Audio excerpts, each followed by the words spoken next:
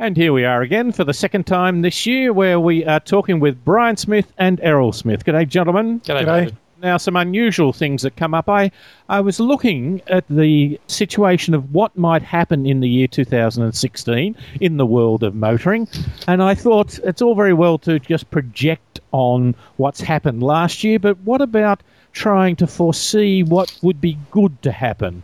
And the first thing that came to my mind, wouldn't it be just lovely, wouldn't it be just great if Nissan could produce a good-looking car? It's totally different, I know, compared to everything they've got, even down to the Infiniti. You know, we road tested, Errol. You had a go of it, the Q80 Infiniti the other day. They got a Nissan Patrol and made it uglier. The front has a big bulbous nose that someone said it probably resembles a dugong. There's another trend I'd like to see, the summer nats to have an environmental theme. I just think that would be a good move and reflect well on the industry and be positive for the world. Oh, what about a same-sex marriage theme or feminism for summer nats, David? It's always kind of been focused at the other end of the spectrum. Sobriety. Are you suggesting, Brian, that there should be an equal number of bikini girls versus, scantily clad men? No, I don't think anyone needs to wear a bikini. Errol, I think they could just encourage some more participation by women as participants rather than objects. Of course, the whole show is about cars as objects. So yes, let's all fixate on the cars as objects then. Another thing I'd like to see is Ford to be able to sell some small cars. They clearly can't do that at the moment, or just about any cars, although their Ford Ranger and now their Everest four-wheel drive looks like it might be doing it. It's the bigger cars. And the Mustang is sold out. They've got some great little cars, but it doesn't seem to work. I'd like to see fuel consumption figures that are actually accurate. Especially from a German make. They're funny, David. They've never been accurate, have they? Even the whole city cycle, highway cycle thing was always an amusing fiction. But I think they could end up with some stars like your fridge has, to say how environmentally friendly your car is. David, I'd like to see cars being marketed on the practicality and usefulness rather than just the feeling that you get by using it. You've only got to look at all of the car ads out there. It's all about how the car makes you feel rather than how Toyota being the poster child for that with, oh, what a feeling. It's all about the feels. I think we've got more chance of getting summer nats to be environmentally sensitive or less sexist. And I've got to throw another one out there, David. I'd like to see a car ad where the car is not going fast. That's revolutionary thinking. Speed, yeah. I've got, fantastic advice for the car industry. Why not make your car look fast or go fast in the ad? That's a good way to sell a car. I wonder they've not thought of it before. You know what I'd like to see? Less headlights. I don't mind little strips of LEDs or that, but if you look at the Alfa Romeo 4C sports car, it now has normal sort of headlight, but it's then got 4 medium-sized lights in a little square. They call it a cube sort of thing now. And to my mind, it looks like it's got a disease. Now, you see them in Le Mans cars. Pockmarks made from LEDs. Yeah. The Lexus has the Nike swish in LEDs, and okay, I understand that, probably a little over the top, but these sort of 4 medium ones on both sides, to my mind, makes it look like that. Another trend, I'd like to see a CVT gearbox that feels natural. Okay, yeah, it doesn't feel like it's slipping. Yeah, constantly, yes. I think I'd like to have a voice-actuated system that works. Is that too much to ask? So far it seems to be, yes.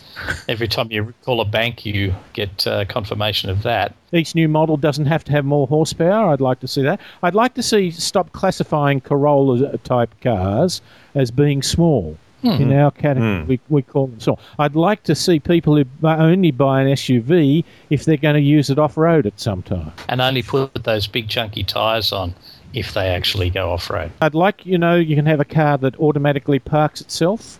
I'd like one that gets you out of a tight spot. Oh, okay, yes. They've only done it one way, haven't they? It's like, let's get you into the spot and leave you there. David, I want to see a Chinese-made car that's popular. Well, you'd have to have a Chinese-made car that's good. Yes. Cart before the horse, I guess. I'd like to see the hype fading from Tesla. The hype? Yes. Why would you like to see the hype finish for Tesla? I think Tesla's fantastic. You've just condemned religion. I know. Broken my heart, Errol. I think you were just reinforcing what I'm saying, Brian. I'd like Toyota to make a car that's genuinely exciting and good looking that hasn't been designed by Subaru. And I'd like to see European cars to have reasonable prices given the actual exchange rate, rather than the luxury markup they throw on, because they can. Mm-hmm. You know, the executives in Germany at Mercedes-Benz refer to Australia as Treasure Island. Really? Of course, the C-Class over there is basically that's an everyday car. And an E-Class can be a taxi, you know. I mean, all right, enough of that. Brian, you have a story. In Texas, they have recently put onto the law books the right to openly carry guns. Over there, of course, being Texas, there was a long time where they could carry weapons in a concealed way, but now they have a thing called open carry, which means you can just sort of strut around with a gun in a holster on your belt. Interestingly, as part of the rules, it's permitted to carry your weapons openly on board public transport. So this is metro, bus and light rail. This was introduced on January the 1st, and it's a little too early to see how things have been happening. Some concerns have been raised by metro officials and commuters about just how this thing will work. So apparently the police chief, Vera Bumpers, great name, says that the light rail and bus operators are being trained not to ask passengers if they have a permit. That's the good way to sweep this whole thing under the blanket. But if they notice someone acting suspiciously, they should call Metro Police.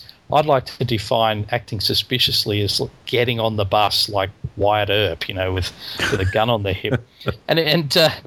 So while they're actually allowed to openly carry guns on board the buses and trains and within the sort of ticketing areas, you won't be able to have your weapons at board meetings of the Metro Authority. It's okay for the passengers apparently, but the board members are a little concerned. So, David, I think not something I'd ever like to see in this country, people openly carrying a weapon on board your bus. How would you feel if someone got on with a gun in their holster onto your bus or train, particularly if they looked a little edgy? I'd stand up and give them my seat. Get off the bus, David? You wouldn't...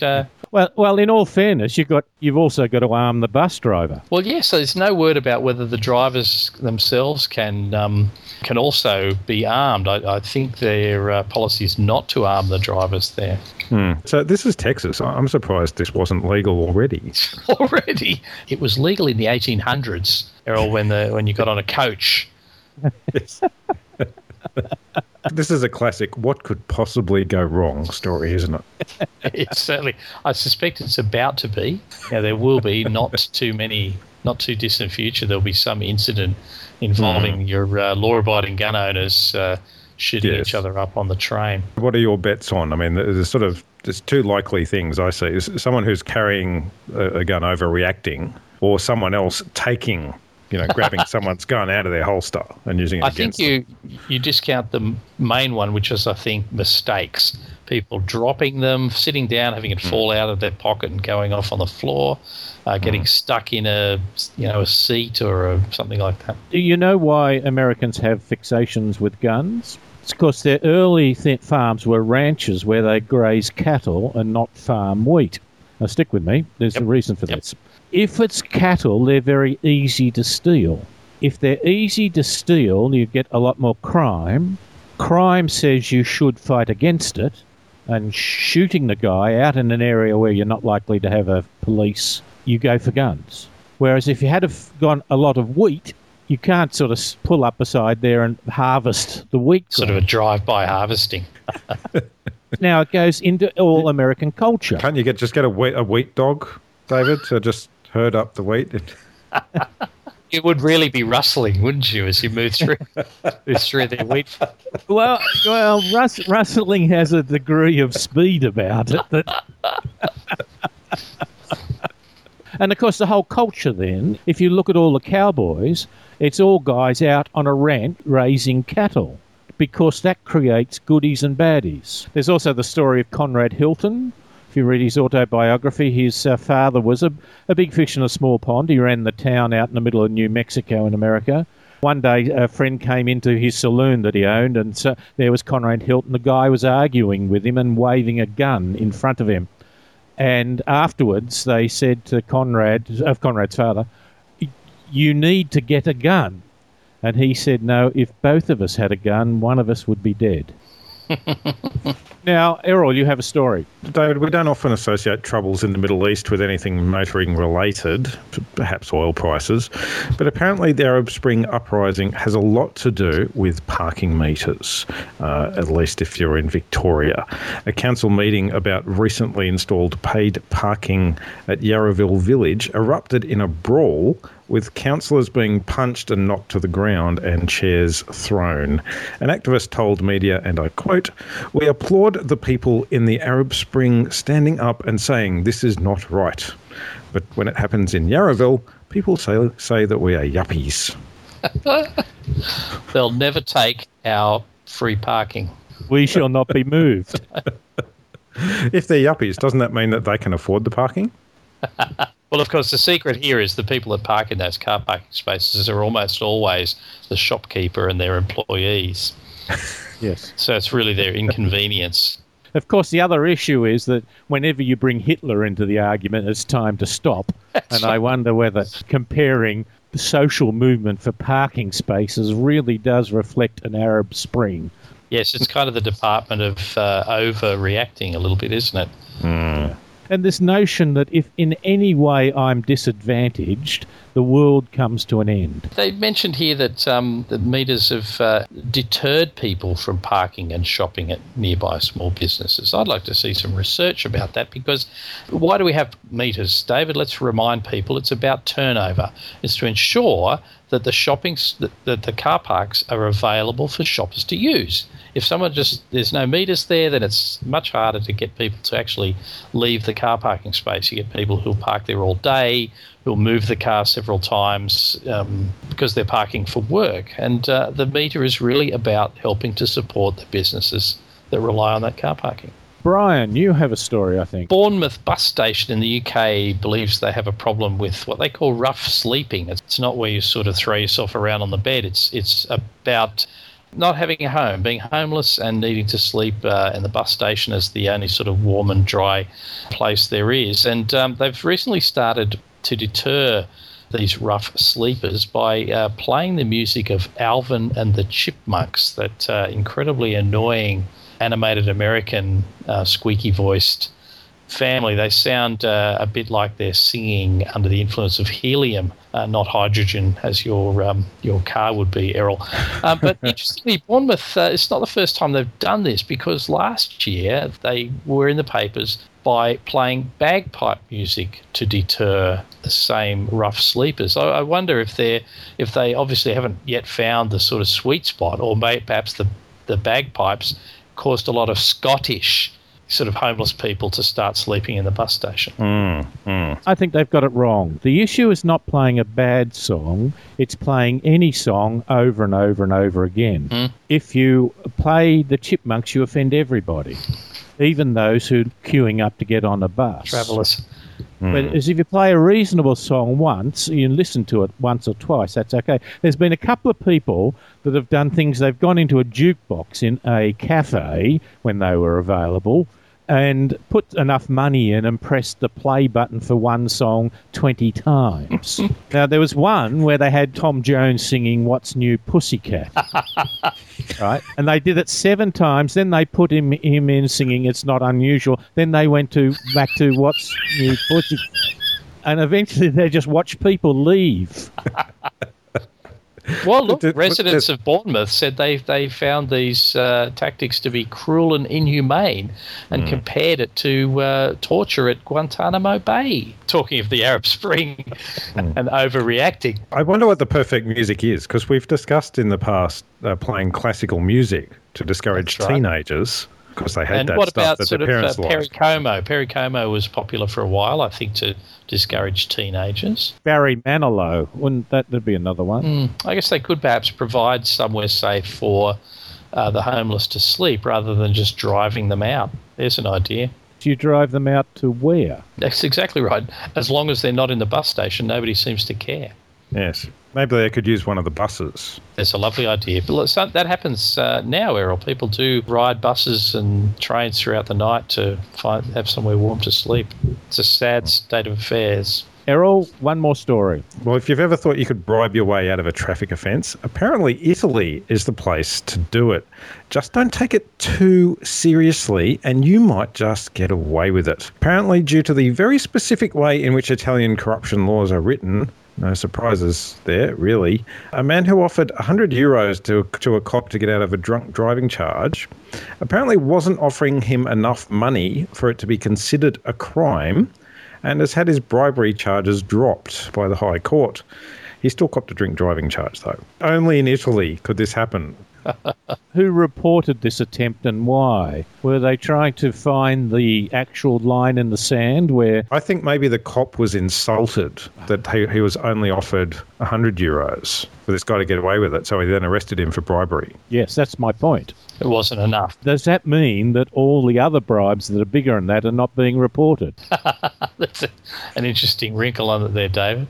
What if he was only a little bit drunk? What if couldn't he go to the same judge and say, look, it wasn't much of a bribe, but I was only not very drunk.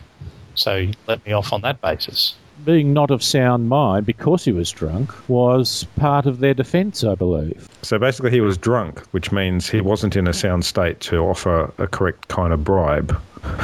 Is that how it works? So if I was sober, I would have got hauled before the courts and would have been convicted before the courts. No, I think, are they saying that if you were sober, you would offered him at least €150 and you would have got away with it? Well, certainly you could get a fine between €380 and €4,700. So you've really got money talks clearly in this instance. Don't insult your local police, I think, is the message here. Oh, insult by not in offering them a bribe isn't the insult; it's offering them a small bribe. Only in Italy, of course, we have nothing but respect for our fine people in law enforcement here in Australia. Well, here on Overdrive, no small bribes will be accepted. That's right. Let's work with those definitions. Gentlemen, as always, thank you very much for your time. Thank you, David. Brian Smith and Errol Smith giving a more quirky view on stories to do with motoring and transport.